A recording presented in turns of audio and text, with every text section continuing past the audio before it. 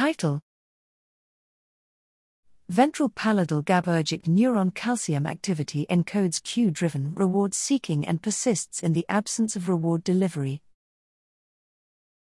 Abstract: Reward-seeking behavior is often initiated by environmental cues that signal reward availability.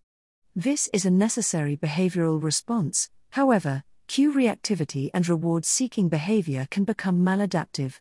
To better understand how cue-elicited reward-seeking becomes maladaptive, it is important to understand the neural circuits involved in assigning appetitive value to rewarding cues and actions. Ventral pallidum (VP) neurons are known to contribute to cue-elicited reward-seeking behavior and have heterogeneous responses in a discriminative stimulus (DIS) task. The VP neuronal subtypes and output pathways that encode distinct aspects of the DIS task remain unknown.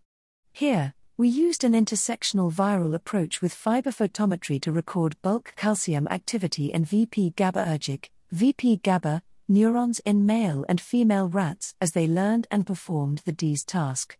We found that VP GABA neurons are excited by reward predictive cues but not neutral cues, and that this response develops over time. We also found that this cue-evoked response predicts reward-seeking behavior.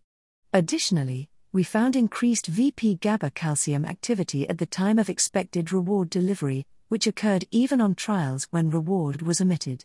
Together, these findings suggest that VP GABA neurons encode reward expectation, and calcium activity in these neurons is predictive of the vigor of cue-elicited reward seeking.